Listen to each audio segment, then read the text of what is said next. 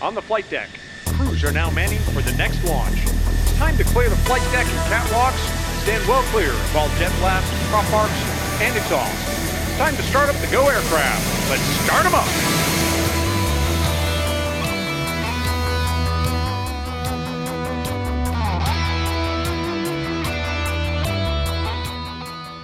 Hi, welcome to the F-14 Tomcast bonus episode.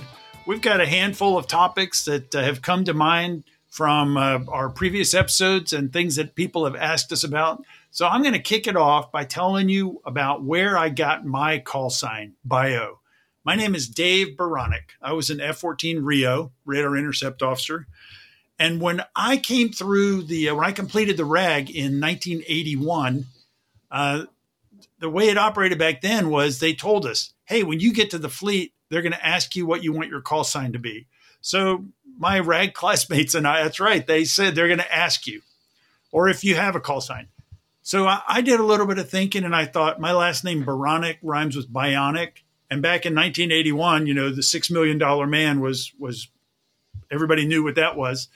So I thought I'd be clever, and I want to be called Bionic. So I talked to this guy, a Rio instructor named Superman Jones. That's a great call sign. Yeah. And he goes, yeah, I think you ought to go with that bionic thing. So I showed up at my squadron. I was an ensign. I was 6'2" and I weighed 165 pounds. So I was really skinny. And the few times I tried saying it on the radio, bionic did not sound good. So the pilot I was flying with, he goes, I can't call you bionic. He shortened it to bio, and that stuck. So I go, all right, good. Bio. I mean, Crunch, as you know, you can fight your call sign, but that only makes it worse. But anyway, bio, I go, okay, that's kind of neutral, and it stuck. So let me tell you one more thing about this. A couple of years later, on my second deployment, I had a flight suit that has hand-embroidered bio. And being hand embroidered, it wasn't really precise and accurate, but it kind of looked like BIO. So one day I was tower flower up in the primary, and our squadron, one of our airplanes had a problem. And so the air boss looks around and he goes, and he saw my my patch on my flight suit, and he goes, "Hey, renegade rep. Yeah, you, B-10. Oh, my God.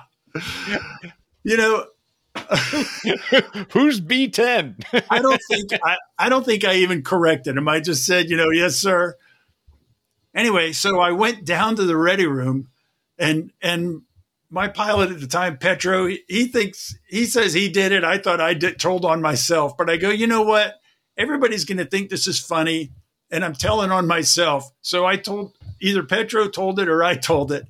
And so about half the time after that, I got called B-10. But the official call sign was bio. Crunch, over to you. Well, thanks, B-10. So that's a good one. You told me that one recently, but for all these years that I've known you, I had not known that story. But all right. So for me, I've gone, as most people, I've gone through quite a few call signs, but, there was a little bit more color for mine. So what is, crunch? Crunch is Navy slang for fender bender. And, so you can be out there, and if you know what they say in NASCAR, rubbin's racing. Well, you get a little, well, I actually know a Rub as well. He did a similar event as mine. But in any case, so how does this go? So Crunch is not a unique call sign. There's more than one of us out there. But the way it worked was this. So it was out there as I'd been in the RAG at VF 101 at Oceana for a couple of months.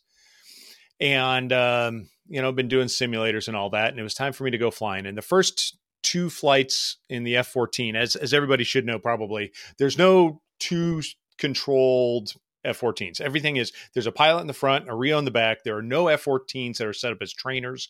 The first time you take off in an F-14, as a pilot, you are the pilot. You have nobody there to save you if you can't land, right?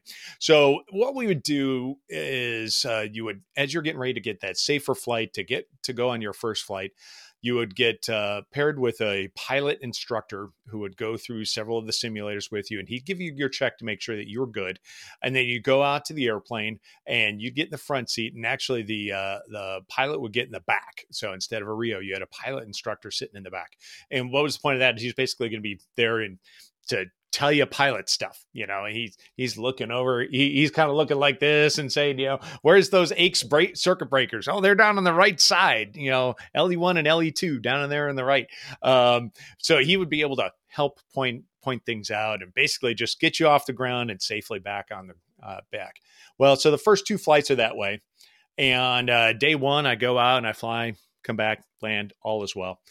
And day 2, same pilot instructor with me in the back seat, and we're getting ready to we brief, go out to the airplane, and we're getting ready. We man up the airplane. We're getting ready to go. Well, at Naval Air Station Oceana, when we park the airplanes, at any other place that you go, the airplanes are all lined up nicely aligned, where the noses are pointed perpendicular to the line that they're parked on, right? So it's kind of like parking in a parking lot with your car.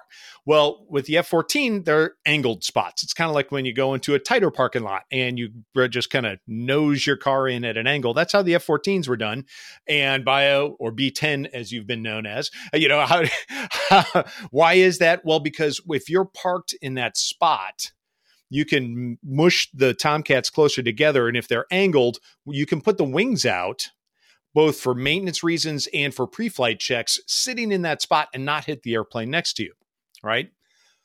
So what happened is we're in there parked at an angle, and the airplane to my left is basically in front of me to my left, if you will, at an angle, and their wings are out because they're doing maintenance on it. And there's a couple maintainers, airframers up there, and they got their feet in the air and they're digging down there in the wing box or something. And so they're working on it. And I'm manning up my airplane and I'm getting ready to go. And I got me in the front and my pilot instructor in the back. And, he's down there running bits or something, right? So maybe I could have said, we're moving. I don't know. Maybe I didn't do that. Maybe I did not communicate as well. I'm not really sure. But nonetheless, the way to get out of the spot is now you have to make a jog to the right, go forward, then jog back to the left to kick your tail around so that you can then continue forward and not hit that airplane to the left with the wings spread out. Because as you know, Bio, do you remember how wide the F-14 is when the wings are out at 20 degrees? 64 feet. 64 feet, exactly. And how wide are they when they're in oversweep? I think 38. 33. So 33 feet. Yes. If memory serves, you've got the NATOPS. I do not, but I believe it was 33 feet. But the point of that is that I'm looking back over my shoulder at those wings in overspeed, and I naively do not understand that I can't actually see the wingtip. I can see airplane, but I don't quite realize how far it goes because it kind of goes down a little bit and it's underneath that hump. Well, I kick around a little bit and I'm following the plane captain almost like she's a yellow shirt on the flight deck, but she's not really. And so, basically 2 idiots working together out there between the flight deck director and me. and then the pilot's in the back with his heads down doing something else. And I turn a little bit too soon. And what do you know? My left wing, the slat on the leading edge, kind of rests up against the wingtip on that airplane next to me. Oh, coincidentally, the airplane that I flew yesterday, right? So that's the airplane I flew on FAM 1. I'm now on FAM 2. There, I'm like, oh no. And the guys that are working up on the airplane, they felt it. They're like, oh my God, what's going on? They go running out to the end of the wing to look at it. Everybody comes running over. The whole flight line now converges on the airplane to go, what is going on? So they're all looking at it and everybody looks at it and the chief comes, he looks at it, they get airframes out, they take a look at it, and he looks up at me. And the folks that are listening just on the podcast aren't going to enjoy this nearly as much as the folks on YouTube. But here's what he does to me. He looks up at me and he goes like this, meaning you're good to go, and gives me the go fly signal, right? Awesome. And I'm like, huh. We just kind of ran into the airplane next to us and they're just saying go. And I'm like, hey, guy in the back, what do you think of that? And he goes, I don't know. What do you think? And we're like, ooh. And he goes, hold on a second. I got to ask Base. Hey, Base, this is us. This is what just happened. What do you think? And the STO goes, I don't know. What do you think? And then the voice of God comes over the radio from maintenance. The maintenance master chief, take the jet. It's good. So we're like, oh, all right. The maintenance master chief says it's good. We're like, all right. So, we just taxi out. And, that's good. And we go fly. We're like doing mock runs and doing all sorts of stuff that's on the FAM2 card. We come back and land. We get out of the airplane. We're walking back to the hangar. And he looks at me and he says, hey, so Craig, we're walking in here today. He goes, you're going to have to write up a gripe in the book for him. I want you to think long and hard about how you describe this event because you're going to get a call sign out of it. And I go, nah, that's not going to happen. Whatever. And sure enough, Crunch it is. There it is. That's how I got Crunch. That is a great story. Yeah, well, the funny one is the one that I didn't get. So, let's fast forward to Army-Navy game of 1999, I think it was. So December, let's call it 9th, 1999, somewhere around there. I'm over at a friend's house. So I'm over at Bill and Deb's house, and I may have had a couple of cocktails while watching the game. I just may have decided that it was appropriate to sleep on their couch because I'm responsible that way. And so I may have had a sudden urge to go to the bathroom in the middle of the night. And so I go into the bathroom to do care of my business. And next thing you know, I wake up on the floor of the bathroom. I'm like, oh, my Lord, what the hell happened, right? Well, I stand up. And I look in the mirror and I'm just like this. Because I look over at this ear and bottom half of my ear is just hanging down and it's like dangling. Oh. And I'm like, oh my God, what in the hell did I just do? Well, so then I end up walking out of the bathroom. I fall into another table because I'm like all disoriented or something like that. We call an ambulance. Something like that. Jeff, the ambulance driver guys, they come over. They're like banging me into the wall and stuff. I get into the hospital, and it just happens to be a plastic surgeon on call at the ER down at Centera, Norfolk, and Virginia Beach, whichever. In any case, so I go in, and he looks at me. And he goes, "Yeah, fortunately, I'm a plastic surgeon. We can fix that." And he says, "Were you drinking?" I said, "No, only just a little bit. It's not because I just little tripped, something like that." Well, it turns out in retrospect, what I think happened, I think I just fell and hit something in the bathroom, and sure, no kidding, I took a big old scar. So they had to fix that thing up. And the funny thing is, so I don't know if if you're one of those people who puts a pencil behind your ear. Well, because they had to go in there and shave off like the nasty gristle stuff in the middle of the ear and then sew it back up, it looks amazing. You can't even tell. Right. But it kind of made the ear a little bit smaller, so it sticks out further. So for the longest time, the pencils will fall out of my ear like that. So I'd actually have to keep a pencil on that side because even though I'm a righty, because this side would just fall out. So now you would think that with a story like that, I might have some clever call sign. Right. I don't know, like Van Gogh or something like that. But it just didn't take. I ended up with Crunch the whole time. Oh, man. Could have been a play on my name. There was also, at one point, there were a couple guys who were calling me Duke. That sounded cool, right? Yeah, no baseball kidding. player, Duke Snyder, but no. Okay. Crunch. Why? You run into one airplane. Done. And I can tell it bothers you all these years later. So yeah. I did okay. I'm all right.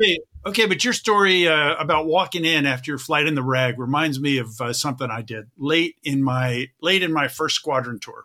What's up? So I was a lieutenant by now. I'd been in the squadron about 3 years. My former CO comes back for a orientation flight. He was assigned to the wing as the OPSO, and he comes back. This is over at Miramar. And he goes, Bio, he goes, "You were my Rio." He goes, "How about flying with me today?" I go, "Yeah, sure. Skipper." Even though I was the SDO. So the squadron duty officer, whichever. So you're flying on duty. Awesome. What a great day. So I got somebody to sit in for the duty, went, changed into my bag. We briefed a low-level flight. And it's low pressure. This was back in 1983, 83, 84. Nobody, Tomcats did low levels for fun. We go out, we do this low level, we come back, and he goes, man, that was fun. I missed this because, he's a staff weenie now. He's not a squadron commander. So we jump out of the jet. I go, I got to get back to the duty desk. So I, run back up, change back into my khakis, get on the duty desk. About 15 minutes later, there's a call on the squawk box for maintenance, and it's the current CO. And he goes, hey, Bio, who was the last person to fly 203? And I look at the schedule and I go, and this shows you how much attention I was paying. I go, oh, that was me, Skipper. Yeah. I didn't even recognize it. He goes, did you know you hit a bird? Oh, no. No, sir. Why don't you come down to maintenance and walk out to the jet with me? Yeah. So we walked out to the jet, and when he was doing his pre-flight, you couldn't miss it. If you looked at the jet, you couldn't miss it. We just hadn't. There's this streak on the nose. It went right into the gun barrel. Oh, wow. And then at the gun gas purge door, there were feathers and bones coming out of the gun. Well, it's a little bird, but it went right down the barrel of the gun. Holy cow. And he goes, Bio, did you do a post-flight? I go, I don't think we did, Skipper. He goes, yeah. He goes, don't do that again. Yeah. You could have lied and said yes and been like, what? Well, how did that happen? Well, look at that. That must have happened after we landed. There's no way I would have missed that. Yeah, that's right. That was a fast bird. Oh, wow. That's good. Okay, so let's move on to other topics. You want to talk about fuel ladder? Yeah, let's talk about fuel ladder. I just drew up. We mentioned that once before. I think that was in episode 2, if I remember. Episode 2 with Streak and Lure. And one of them was saying that it was kind of, they didn't worry about it too much. But I got to tell you, by the time I got into F-14s, we did a fuel ladder on every flight off the boat. We didn't do it off ashore because we just monitor our fuel. We had bingo fuel, always get back. So a fuel ladder was a way to manage your fuel. And I just drew up a quick one in Crunch. If you want to edit any of this, let me know. Yeah. I'll just show it and see what I get. Okay, so this is a fuel ladder I just made up. The next launch would be a 1600 launch. So that means our recovery time would be roughly 15 minutes later, 16:15. And then our max trap, which is based on the weight of our airplane, and the max recovery weight, which was 51,800 at first, and then it was upgraded to 54,000 pounds.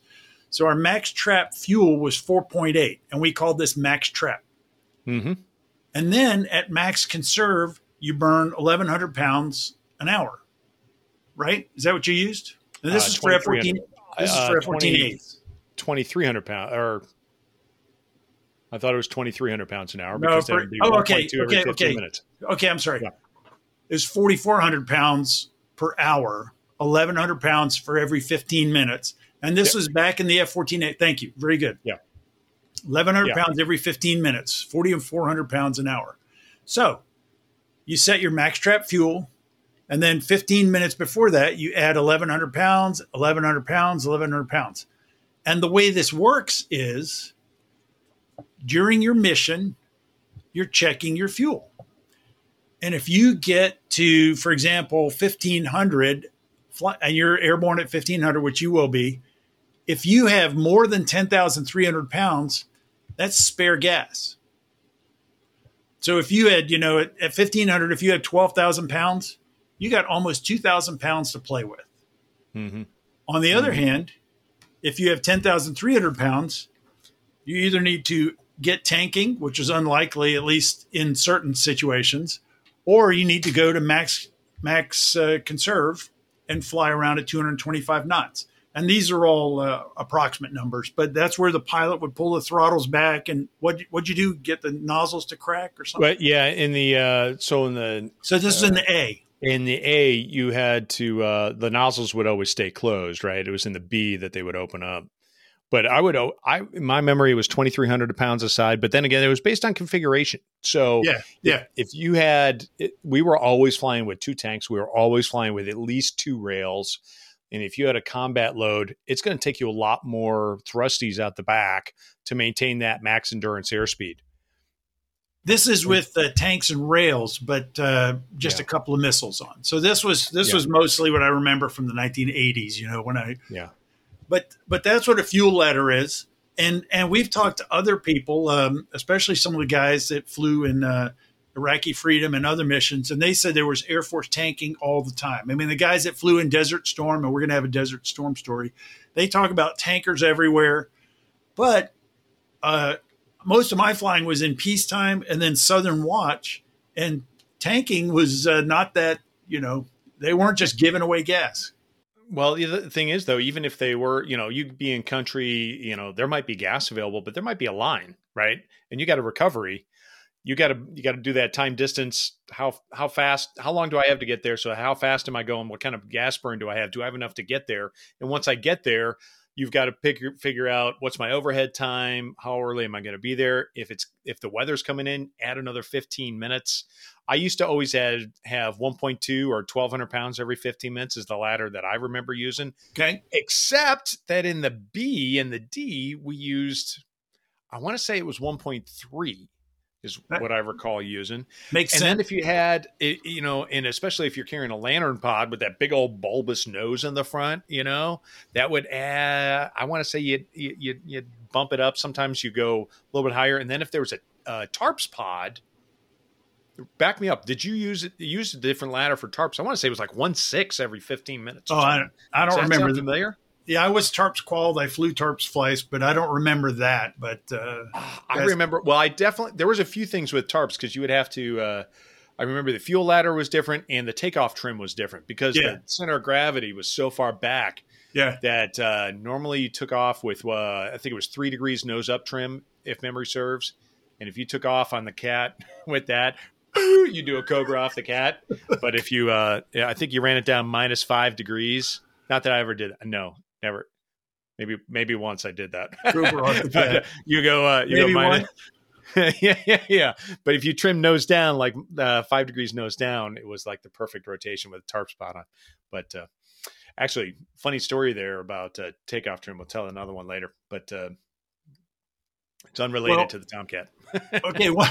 One thing I was going to say was that in this latest book that I wrote, lying about your fuel state was one of the recurring themes. Oh, geez. Nobody has ever lied about their fuel state. For several reasons. There were a couple of flights in my career where I had to lie. And what you got to do is the guys down in CATC, Carrier Air Traffic Control Center, they deal with all the airplanes all day, every day. They know what fuel states are. They also know what bingo fuel is, what tank fuel and all that. And so you've got to, if you're lying, you've got to make it realistic. So you got to do quick mental math.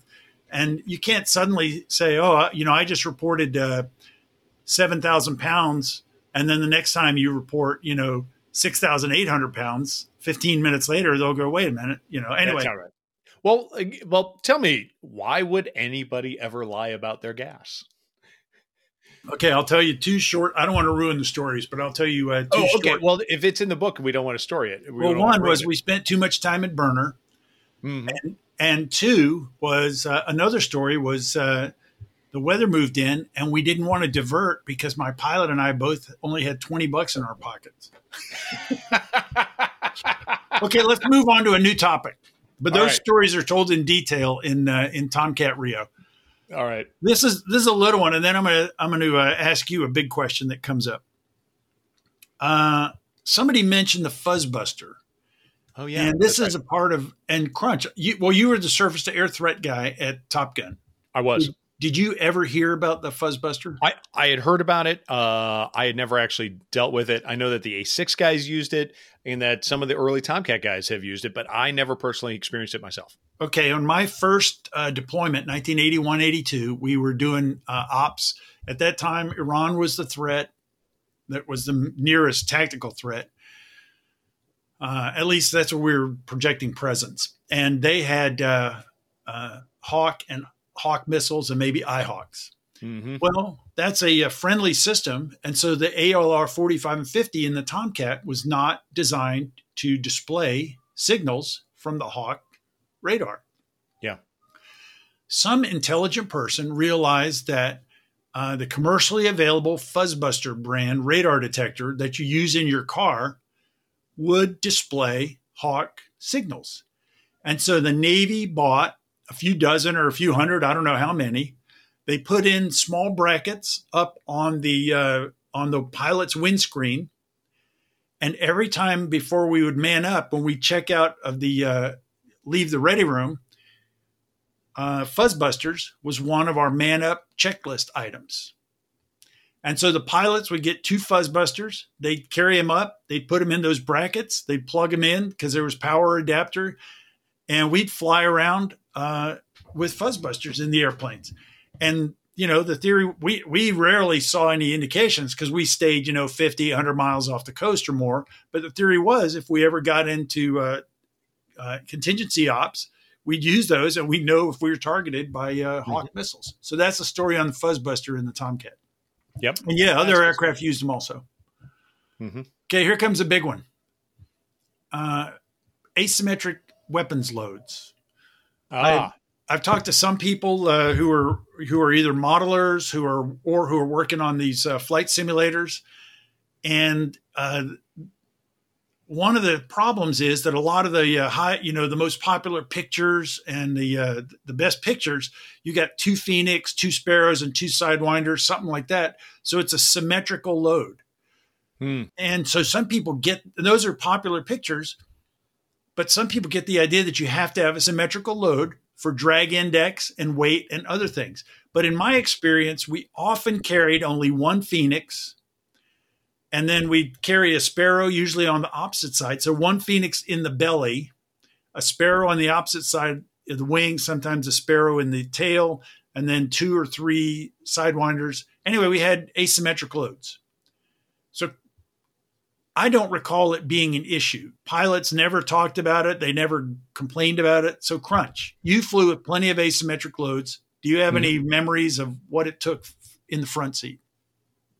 Well, no. I mean, once you take off, I mean, your aircraft is trimmed, and if there's any excess drag on one side, you'll trim that out with rudder. And if you had like a heavy wing, there's going to be some lateral stick trim, right? And so you would absolutely just balance that out. And aerodynamically, so it was just like routine. Yeah, I never noticed it when there was something asymmetric. And if you think about it, for a second, let's pretend that we do have a symmetric loadout, and then we shoot a missile. Boom, we'd immediately be asymmetric afterwards, right? So that must be okay. And the plane didn't fall out of the sky. And the airplane does not fall out of the sky after you shoot a missile or you drop a bomb. Now, that said, there are certain loadouts that are, we'll call it legal, and there are certain loadouts that are illegal based on, basically separation tests. So when the guys in, whether it's developmental test or operational test, are out there designing this airplane, they're going to load it up with missiles, and they're going to test fire them. They're going to test drop them, and they got to make sure that as the missile comes off, it doesn't like tumble because of the airflow or whack into another missile or something. So there were certainly certain loadouts that were allowed and certain that were not. And there were probably some that threw it out of, center of gravity. Right. And I do remember talking about that. There were some that were outside of limits, like you don't want to put a Phoenix on the right side of the belly and a Phoenix on the right rail and nothing on the left. Yeah. Yeah, that's right. And there were certainly things that, and the funny thing is, there was also a certain order that the weapons would fire or drop the bombs. It was all in a certain order as programmed by the AUG-15, right? Because it was designed to go in a certain order based on what the loadout was so that it didn't bang into the airplane or cause a problem. Yeah. Very good. Very good. Absolutely. So now you know about asymmetric loads. Oh, you got one more? Yeah, let's do it. This is also a pilot question. Now a couple of our guests and our audience doesn't know this because these episodes are still coming up, but a couple of our guests have talked about the Tomcat to Super Hornet transition. We've heard it from a pilot. We've heard it from a Rio. But now let's talk to Crunch. Go with Tom, well, you flew Legacy Hornets and Super Hornets. Yeah, matter of fact, I have flown all series, meaning A, B, and D of the Tomcat, and all series of the Hornet A through F. I have not, to include the E and F Super Hornet. I have not flown the Growler. Right, that's the one I've never flown. But so just give us a few bullets. Just give us a few bullets on. Yeah.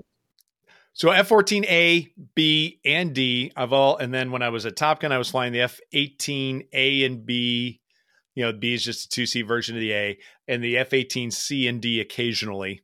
And then the F-18E and F when we transitioned at VFA 213 later in the years. So how'd you like that? Yeah. No, I was just going to say it's a completely different airplane in the sense that it just feels different. I mean, you fly a Tomcat and you feel like you're driving a truck. It's a Harley Davidson and an 18-wheeler strapped onto a Corvette, and it just feels amazing. Whereas an old Legacy Hornet, it feels like a go-kart wrapped up with a Porsche, and the Super Hornet feels like, I don't know, a pretty fancy car that goes really fast. I can't think of anything. Maybe a Ferrari or something. I don't know, but it doesn't go as fast. it seems to go a little bit slower. But I tell you what, the Super Hornet is a deadly stinking machine, especially when you got the AESA array, there, active electronically scanned array antenna on the radar of the Super Hornets. I mean, that thing, it's like an airborne tax range. It's just a killing machine. It's absolutely amazing. And the old Legacy Hornet, I was doing a lot of bandit simulation in the air-to-air world. I would do a lot of 1v1 in the air-to-air world.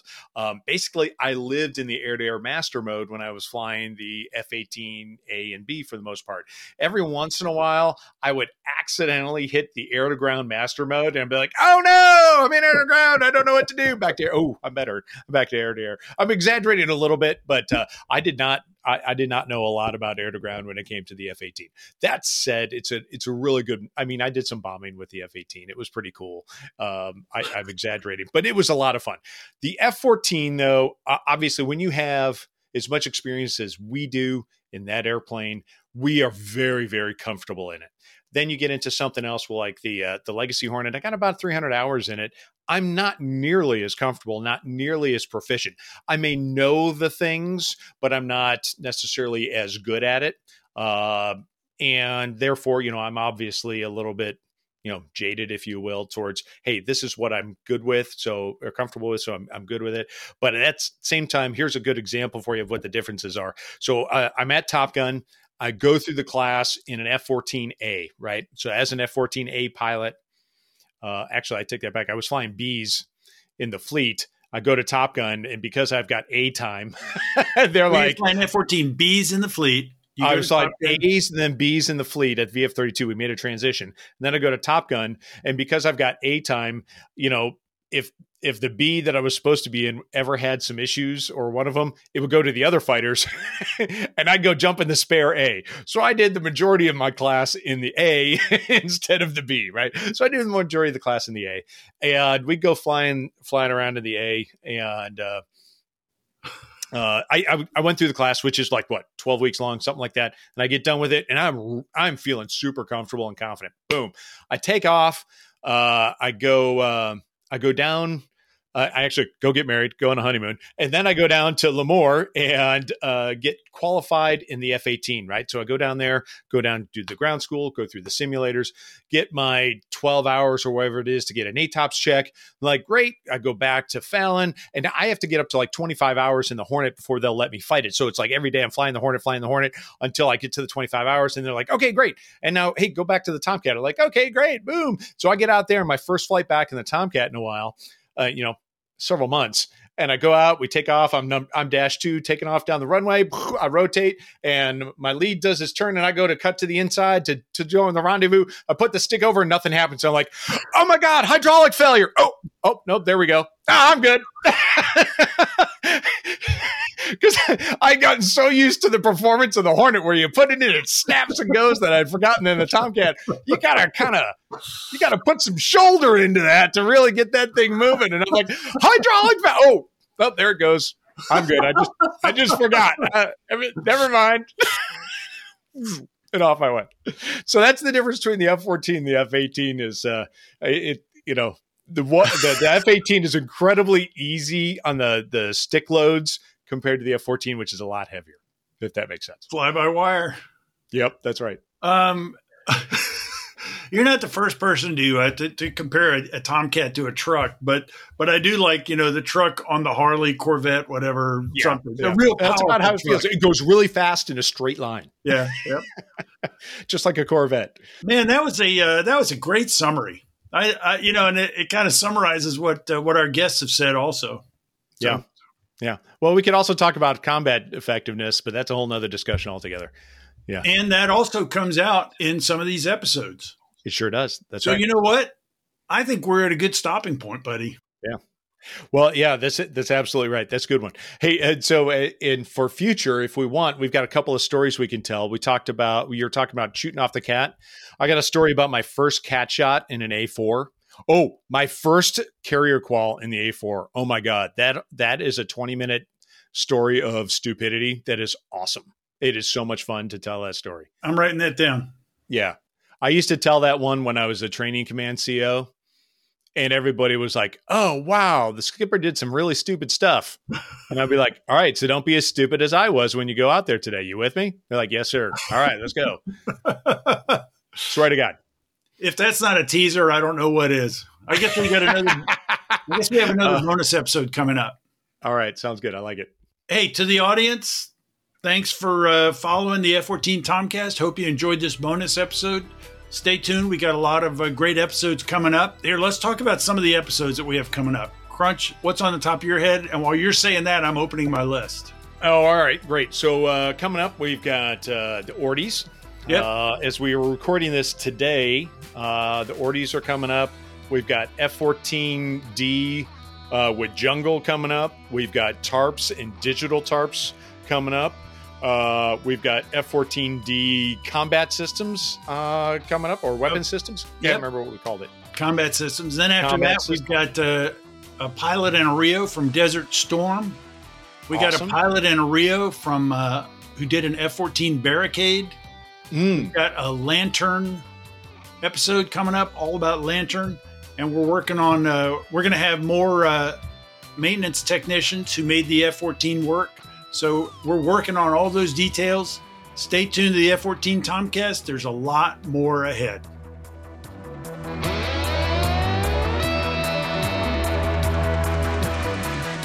You've been listening to the F-14 Tomcast, part of the Air Combat Experience, brought to you by BVR Productions. Got a question for the show? Send an email to questions@f14tomcast.com or leave a message on our listener line at 877 Mach 101 extension 3. That's 877-622-4101 extension 3.